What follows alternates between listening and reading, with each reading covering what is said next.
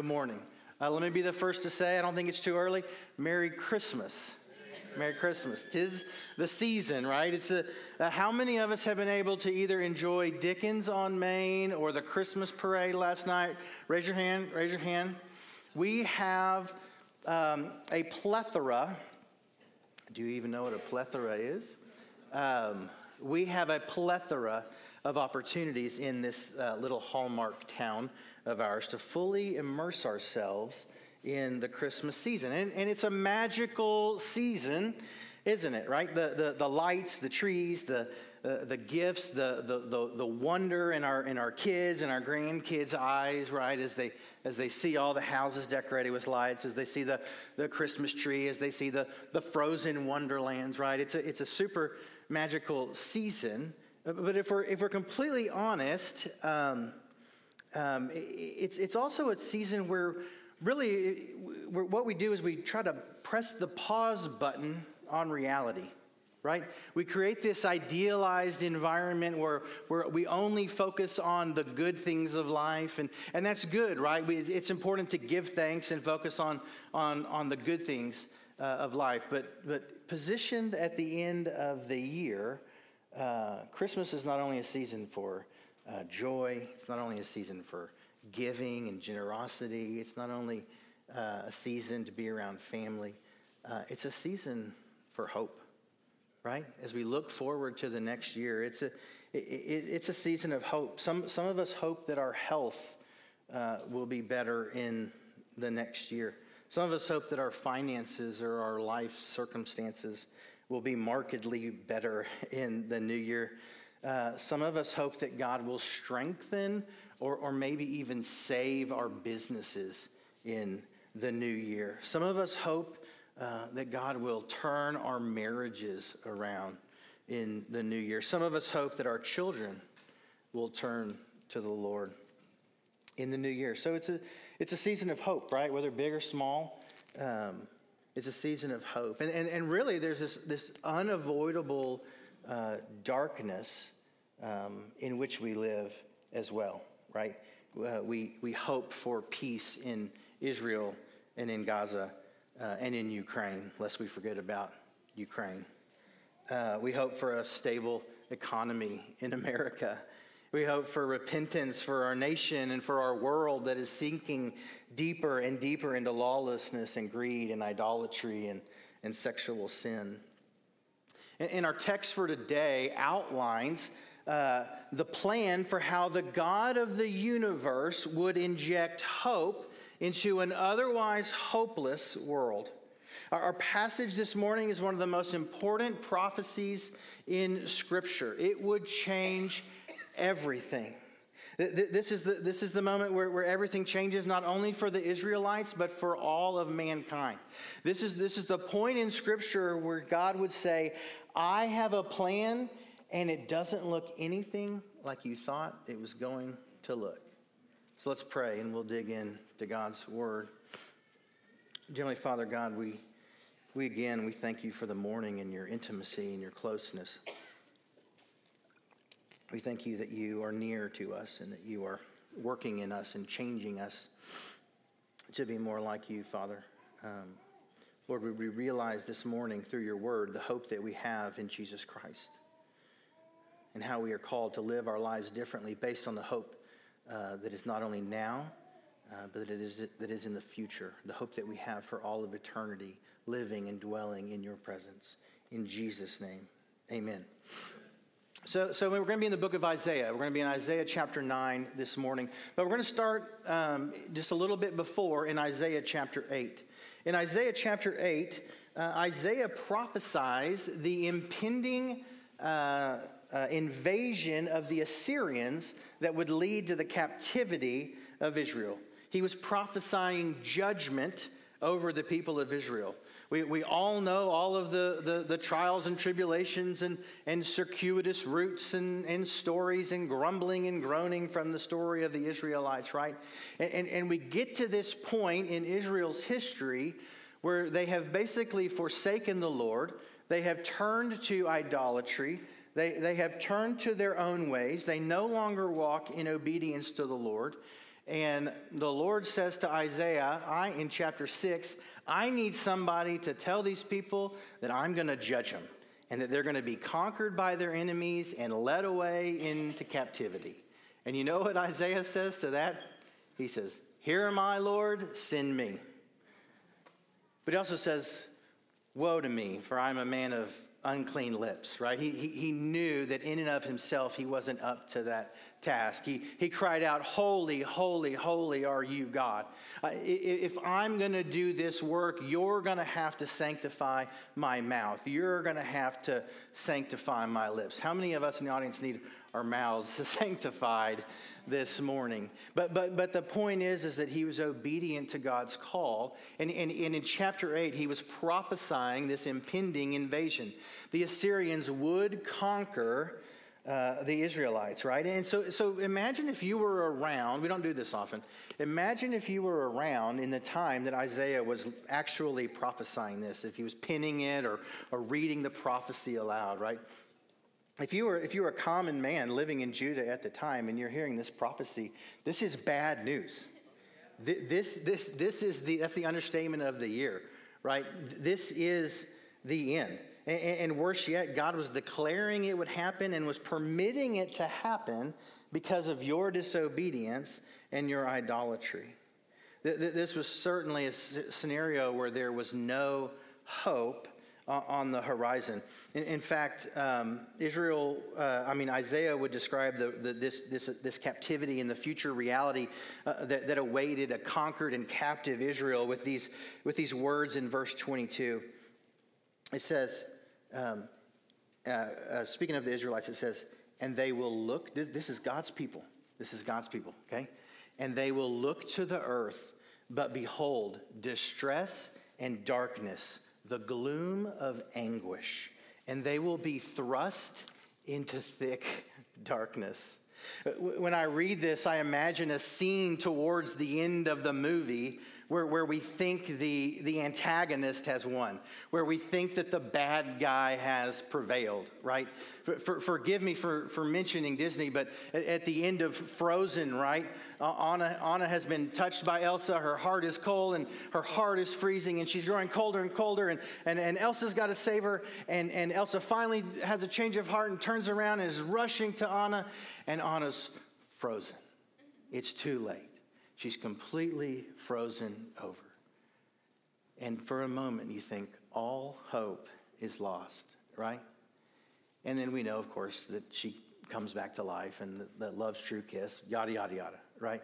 This is that moment in Israel's history where all seems lost. This is the moment where it seems like the screen is fading to black and all of the promises of God are very far away at this point. It seems like the promises given to Abraham and passed down to Isaac and Jacob, it seems like those things are never going to happen. The promise to David to establish his throne forever and that the line of Messiah would come through David, this is over. God giving up on his people? He's handing them over to their enemies. This is a completely hopeless situation. They've been thrust into darkness by the God that once supernaturally took them out of Egypt and brought them into the land flowing with milk and honey. Is the story over? Well, then we get to what we call chapter 9. Do you have that up, Hattie? Go to the first verse. Listen to this declaration of hope. But there will be no gloom for her who was in anguish. I will not abandon my people. I will not leave my people without hope. Verse 2. The people who walked in darkness have seen a great light. Those who dwelt in a land of deep darkness, on them has light shone. You have multiplied the nation. You have increased its joy.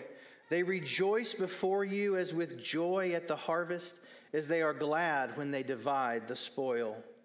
For the yoke of his burden and the staff for his shoulder, the rod of his oppressor, you have broken as on the day of Midian. For every boot of the tramping warrior in battle tumult and every garment rolled in blood will be burned as fuel for the fire. Why, church? For to us a child is born. To us a son is given. And the government shall be upon his shoulder. And his name shall be called Wonderful Counselor, Mighty God, Everlasting Father, Prince of Peace. Of the increase of his government and of peace there will be no end. On the throne of David and over his kingdom, to establish it and to uphold it with justice and with righteousness from this time forth forevermore.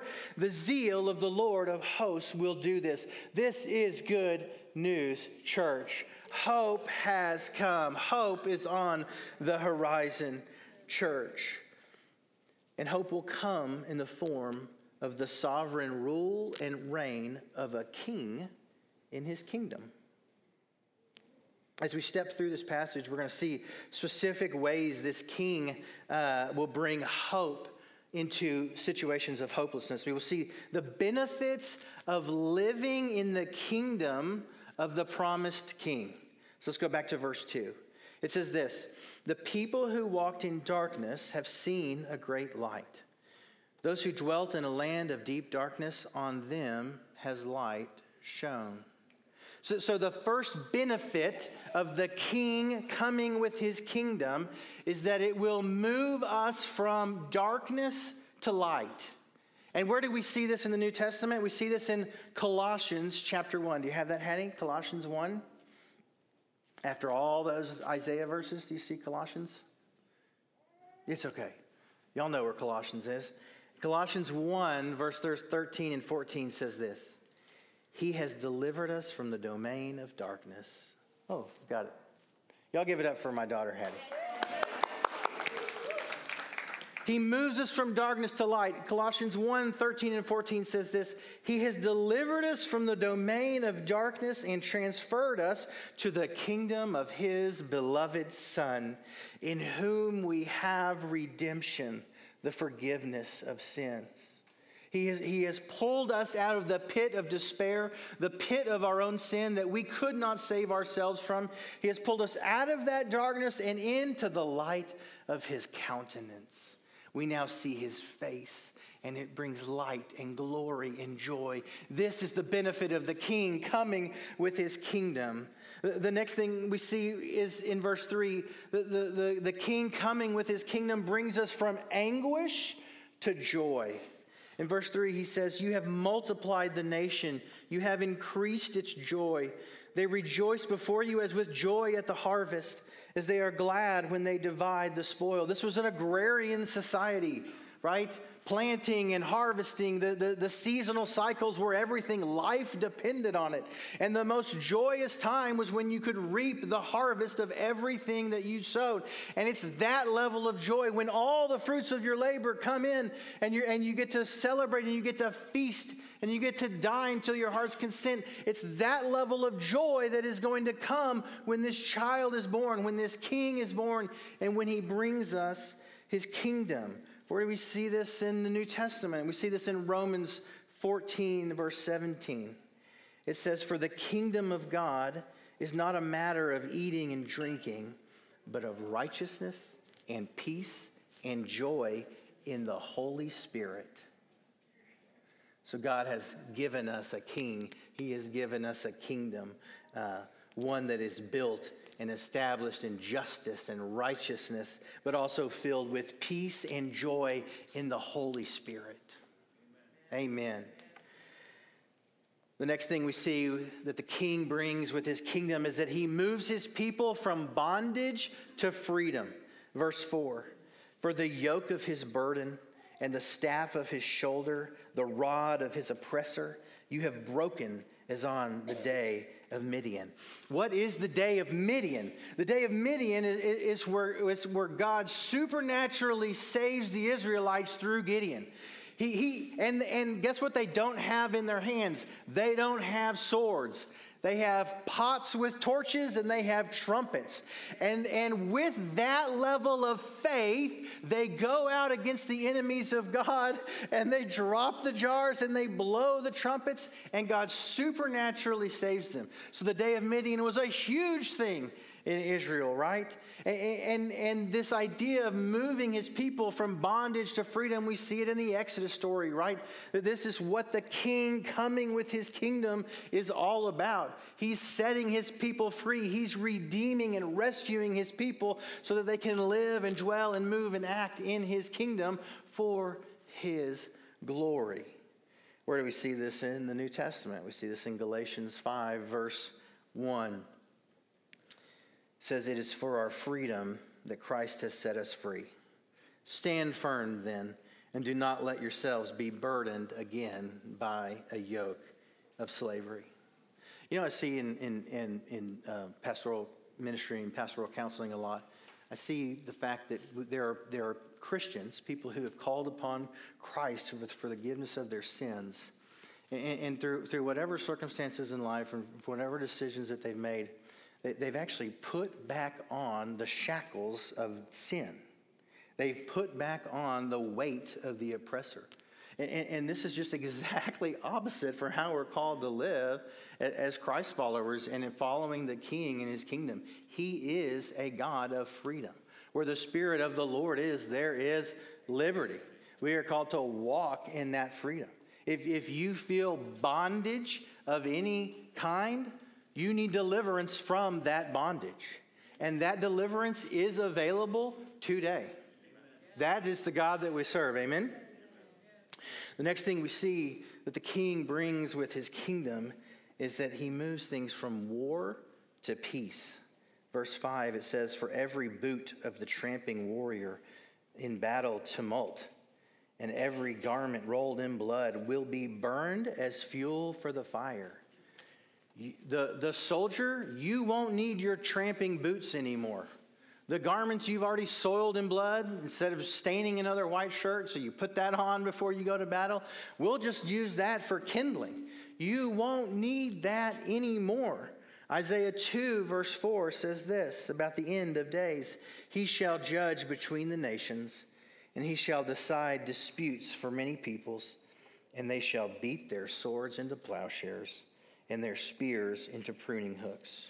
Nation shall not lift up sword against nation." Can you imagine it? Can you imagine the day, church? "Neither shall they learn war anymore." That's the kingdom that I want to live in. That's the kingdom that awaits us. That's the kingdom, listen, that you and I are called to be a part of and build today. God is not on a solo mission. God is not going to do it all for us. He has called us to be obedient in helping him build his kingdom. But he's not just called us, he's invited us. It's a privilege and a joy and an honor, right? If you have been used by the Lord to make an eternal difference in somebody's life, you know that that's more addicting than any drug could ever be. And that's what God has called us to. So what's the source of this hope?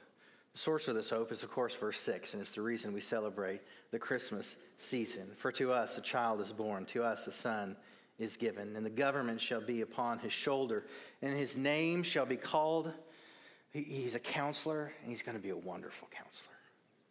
He's going to be your God, and he's going to be mighty. In every area of your life, he will be strong. He's going to be your father. And he's not going to be a temporal father. He's not going to be a father that lacks affection and love and doesn't know what to say. He's going to be an everlasting father forever. Whatever experience you had with your father, you don't have to worry about it. You can put it away. You can put it to bed. You can walk in freedom because the good Father has come, and he wants to be your father forever and ever and ever. And he is the Prince of Peace. He will give you peace that passes understanding in the trials and tribulations of this life. And he will bring you into an eternal dwelling place with him where peace will reign, where the Prince of Peace will reign. You see, in verse 6, it says, "To us a child is born." That child being born speaks to his humanity. Then it says this, "To us a son is given." The Son given speaks to his divinity. He is the Son of the Father. He is the only begotten of the Father. He's the pre-existent one, the one that he sent because he so loved us. He would send his Son to die on the cross for us. Verse 7, of the increase of his government and of peace there will be no end on the throne of David and over his kingdom, to establish it and to uphold it with justice and with righteousness from this time forth forevermore. It is the zeal of the Lord of hosts that will do this. You see, when the King comes, everything changes. It's about the presence. It's about God showing up. It's about God manifesting himself in the presence of his people. God's design has always been and will always be to dwell with his people. The whole act of Christ and reconciliation and redemption is to bring us back into relationship so that we can dwell together forever and ever. In his kingdom, hope is realized. See, we can't just push hope out to some future thing. That our hope is just what we receive when we die. That it's our salvation kept in heaven undefiled for us, which is Scripture, right? We can't just push hope out to that point. When Jesus came, hope came as a person. Hope was realized. I'm playing around with this phrase. Hope that is never realized is fantasy. When you hope for an outcome. You hope for something to happen.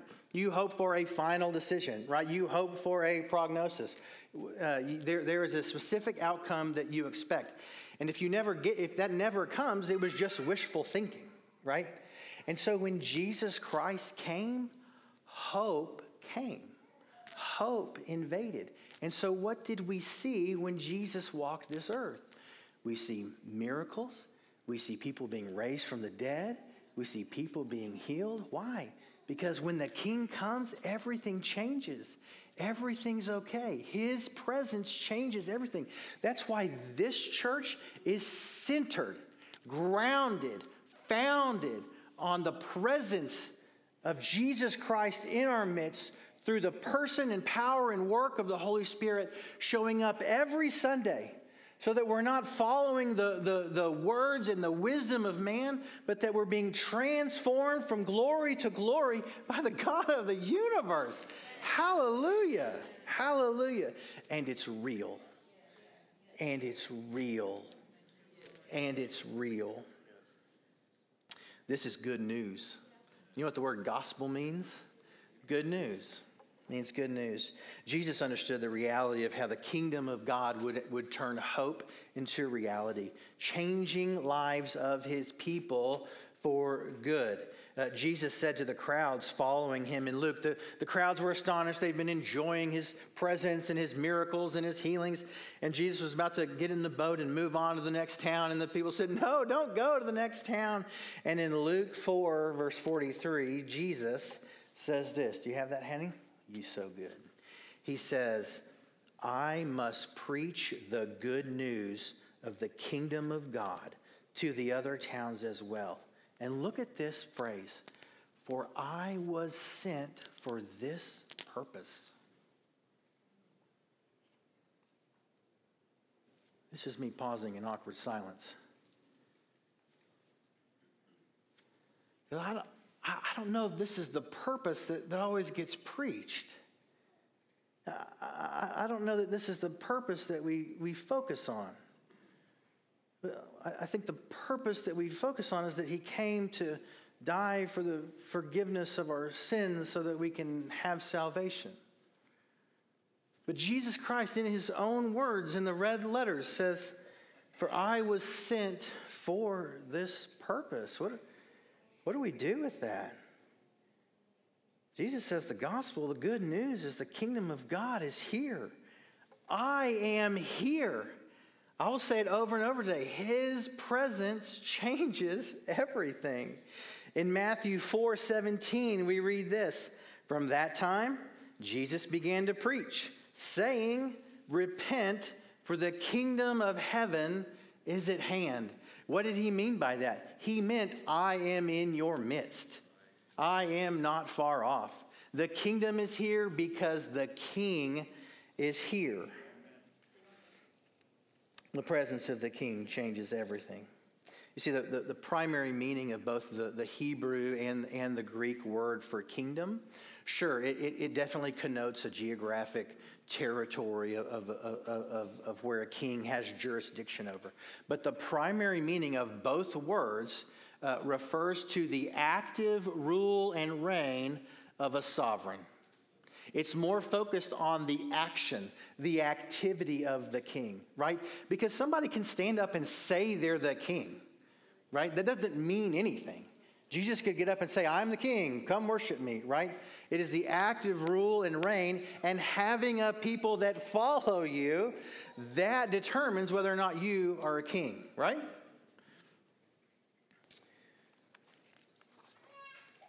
So as Jesus is establishing this idea of him being a king and that he's ushering in his kingdom, he tells his disciples, he commissions his disciples in Matthew chapter 10. He says, as you go, you got the heading, Matthew 10? He says, as you go, and proclaim as you go, saying, the kingdom of heaven is at hand. He's not telling his disciples to go and tell people to trust in Jesus so when they die they can go to heaven. He's commissioning them to tell the people, I am here. Jesus is here. Hope is here. Messiah, which means the anointed one, the king, is here. Luke 9, verses 2 and verse 6. He sent them to preach the kingdom of God and what, church? To heal the sick. So they departed and went through the towns, preaching the gospel and healing everywhere. This is radical. This is different from the gospel that I grew up with. He sent them preaching the kingdom of God, so they preached the gospel of the good news of the kingdom.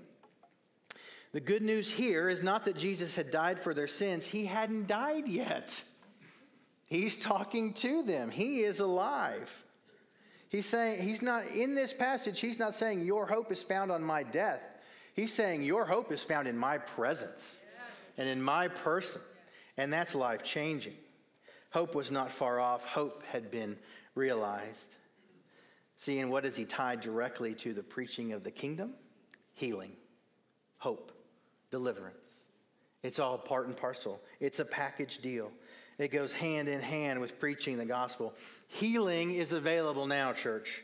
Life is available now. Miracles are available now. Life transformation is available now. Redemption of wasted years is available now. Hallelujah. Reconciliation of family members is available now. Fruitful ministry is available now. See, when we reduce the good news to a gift that is only received upon death, it pushes hope forward to a point where we miss out on hope realized in this life, in the here, in the now. And our church is dying from it. It's plaguing our church. Luke 16, verse 16. The law and the prophets were in force until John. That's John the Baptist. Since then, the good news of the kingdom of God has been proclaimed, and everyone is urged to enter into it. So in Christ, in King Jesus, hope is realized in the present and anticipated in the future. See, we've got the anticipated in the future down, right? But what that does, when we only focus on Christ as our hope in the future, it allows us to focus on building our kingdoms now. I've got then fixed. I've got then in my back pocket. So I can focus on me now. And that is killing our witness. We're supposed to be transferred from darkness to light. We can't be people that live in the shadows. We can't be people that live in the gray areas. We have to be markedly different. And we're not setting ourselves apart. So why do we struggle to fully embrace this kingdom concept and following the king? Because I would venture to say that for most of us, one of the rarest ways we relate to Jesus is as king. Is that fair? Is that fair? We definitely know how to relate to him as Savior, right? Savior, most of us in this room have down pat. We sin, he forgives. Thank you, Jesus, for being my Savior. Our interaction with Jesus as Savior is seeking forgiveness. And of course, at our salvation, we confess Jesus as Lord, right? But really, it's as we dive into God's Word, as we seek his voice in prayer and learn that we can trust him in obedience and that his commands are for our good, that we really begin to submit to him as Lord, right? And so many of us have moved from only relating to Jesus as Savior to relating to him as Lord, right? And that's good. That's part of this process of sanctification. And relating to, I want to say this, because I don't want to be kicked out as a heretic, right? Relating to Christ as Savior and Lord is essential. Amen? Hear what I'm saying this morning. Christ says we must be born again. But relating to Christ as Savior and Lord, it's essential, but it's also elemental. It's also just foundational, right? Christ died and rose again to purchase a people, to reconcile a people to God. Listen to this. The reconciliation and renewal of covenant relationship between God and man through the victory of Jesus Christ is the solid rock upon which he will build his kingdom. Jesus tells Nicodemus in John 3 that unless a man be born again, he will not see the kingdom of God. The reward of being born again is the kingdom of God. Even in this passage often used to lead people in salvation, Jesus says the reward, the hope found in salvation is living in the kingdom of God. So let me ask you a question this morning. If Jesus' primary role and purpose was to preach the good news of the kingdom, and he told his disciples to do the same, then why do we often struggle to relate to Jesus as king? Because to declare Jesus as king means that we are not. There is only, amen. There is only room for one on the throne of our lives. If Jesus is king of your life, you are not. Jesus illustrates this very concept when he says, you cannot serve both God and mammon. You cannot serve both God and money. You cannot have one foot in the kingdom and one foot in the world. It doesn't work like that. There is room for one on the seat of the throne of your life.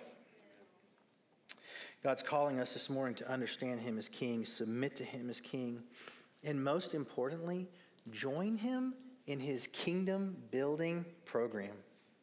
You see, in salvation, which again is key, the old man dies. The old is gone. The new is come. And in 1 Peter, he says we've been given everything we need for life and godliness, right?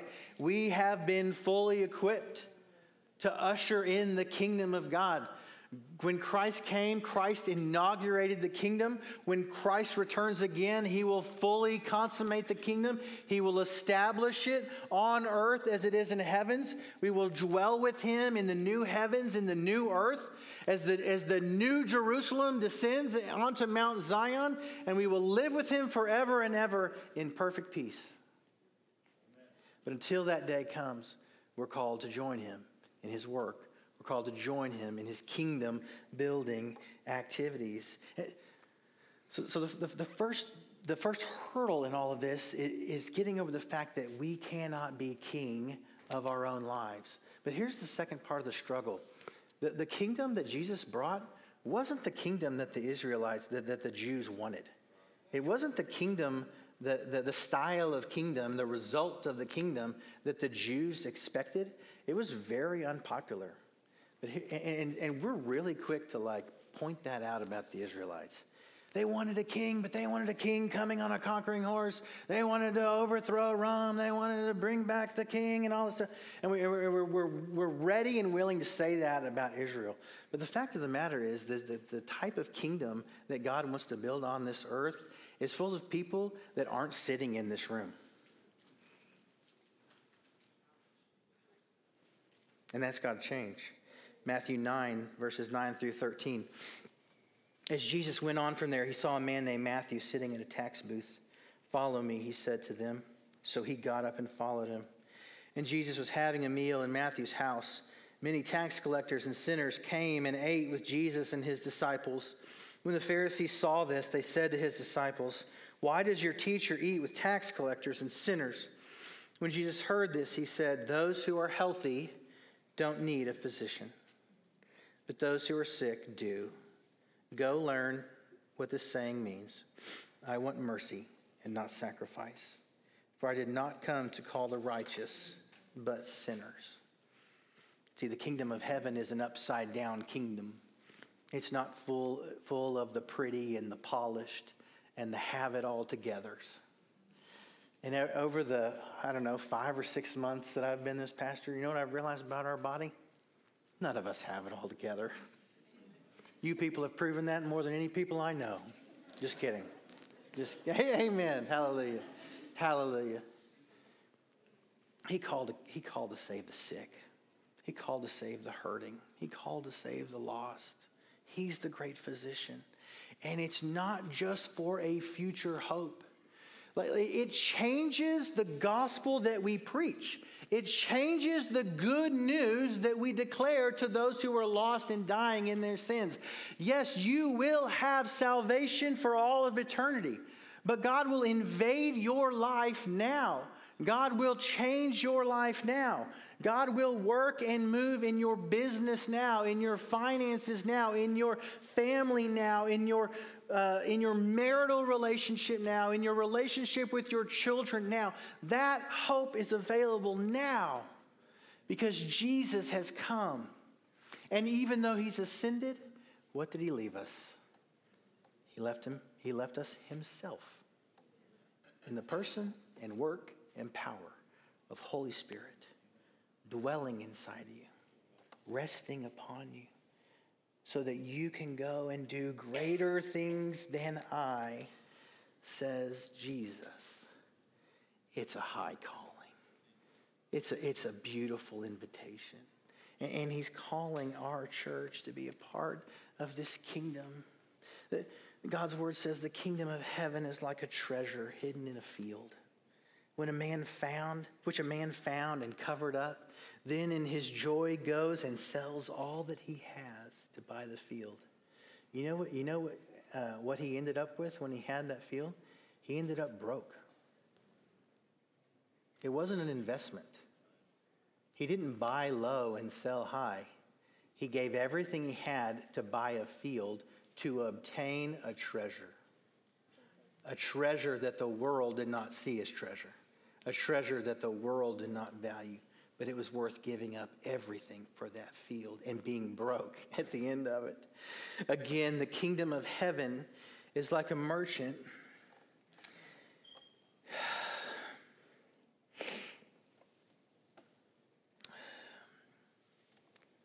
The kingdom of heaven is like a merchant in search of fine pearls, who on finding one pearl of great value went and sold all that he had and bought it. He ended up broke. He ended up with one thing in this life, and it was a pearl. But that pearl was worth it.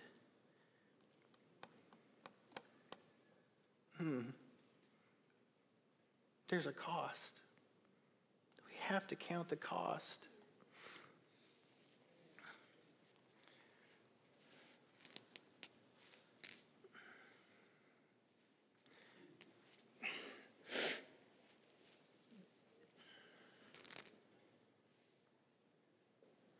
And so we have a job to do.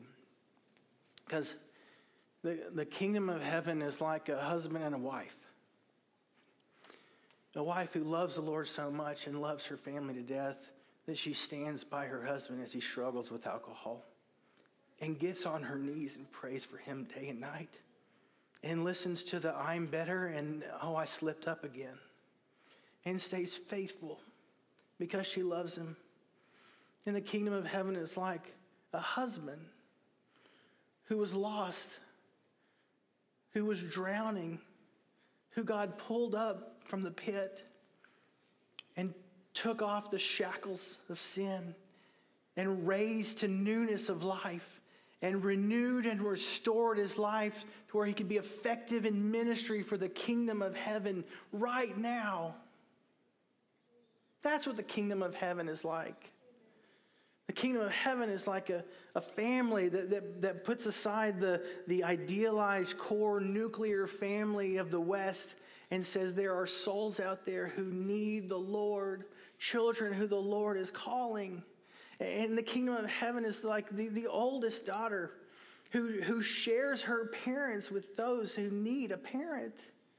That's what the kingdom of heaven is like.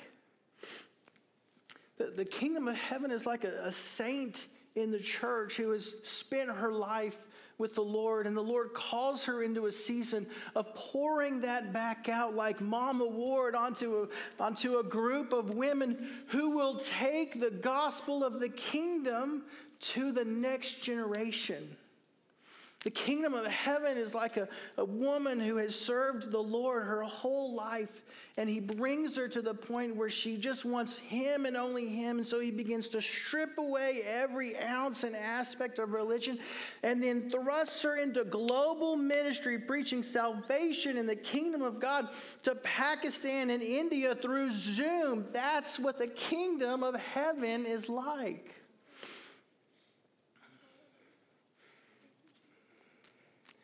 Kingdom of heaven is like a craftsman who commits the work of his hands to the Lord.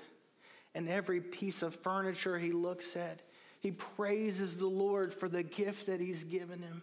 And he's seen God's faithfulness throughout his whole life.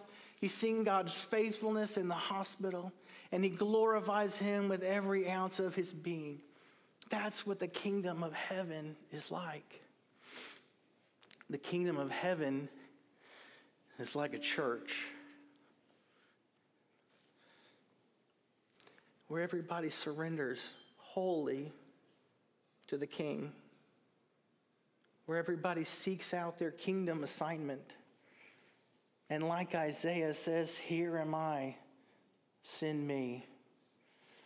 Greg, the kingdom of heaven is like a businessman who hands over with open hands every single dime that he has, every single business relationship that he has, and allows the Lord to bring him into a season of kingdom assignment and kingdom purpose and a unification of your family and an establishment of your family that will speak of the kingdom, the gospel of the kingdom from generation to generation.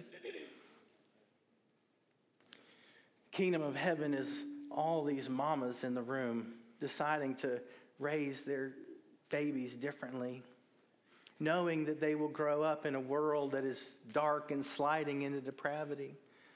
But they will raise their kids to be salt and light. The kingdom of heaven is like a church that says enough. Less of me and more of you.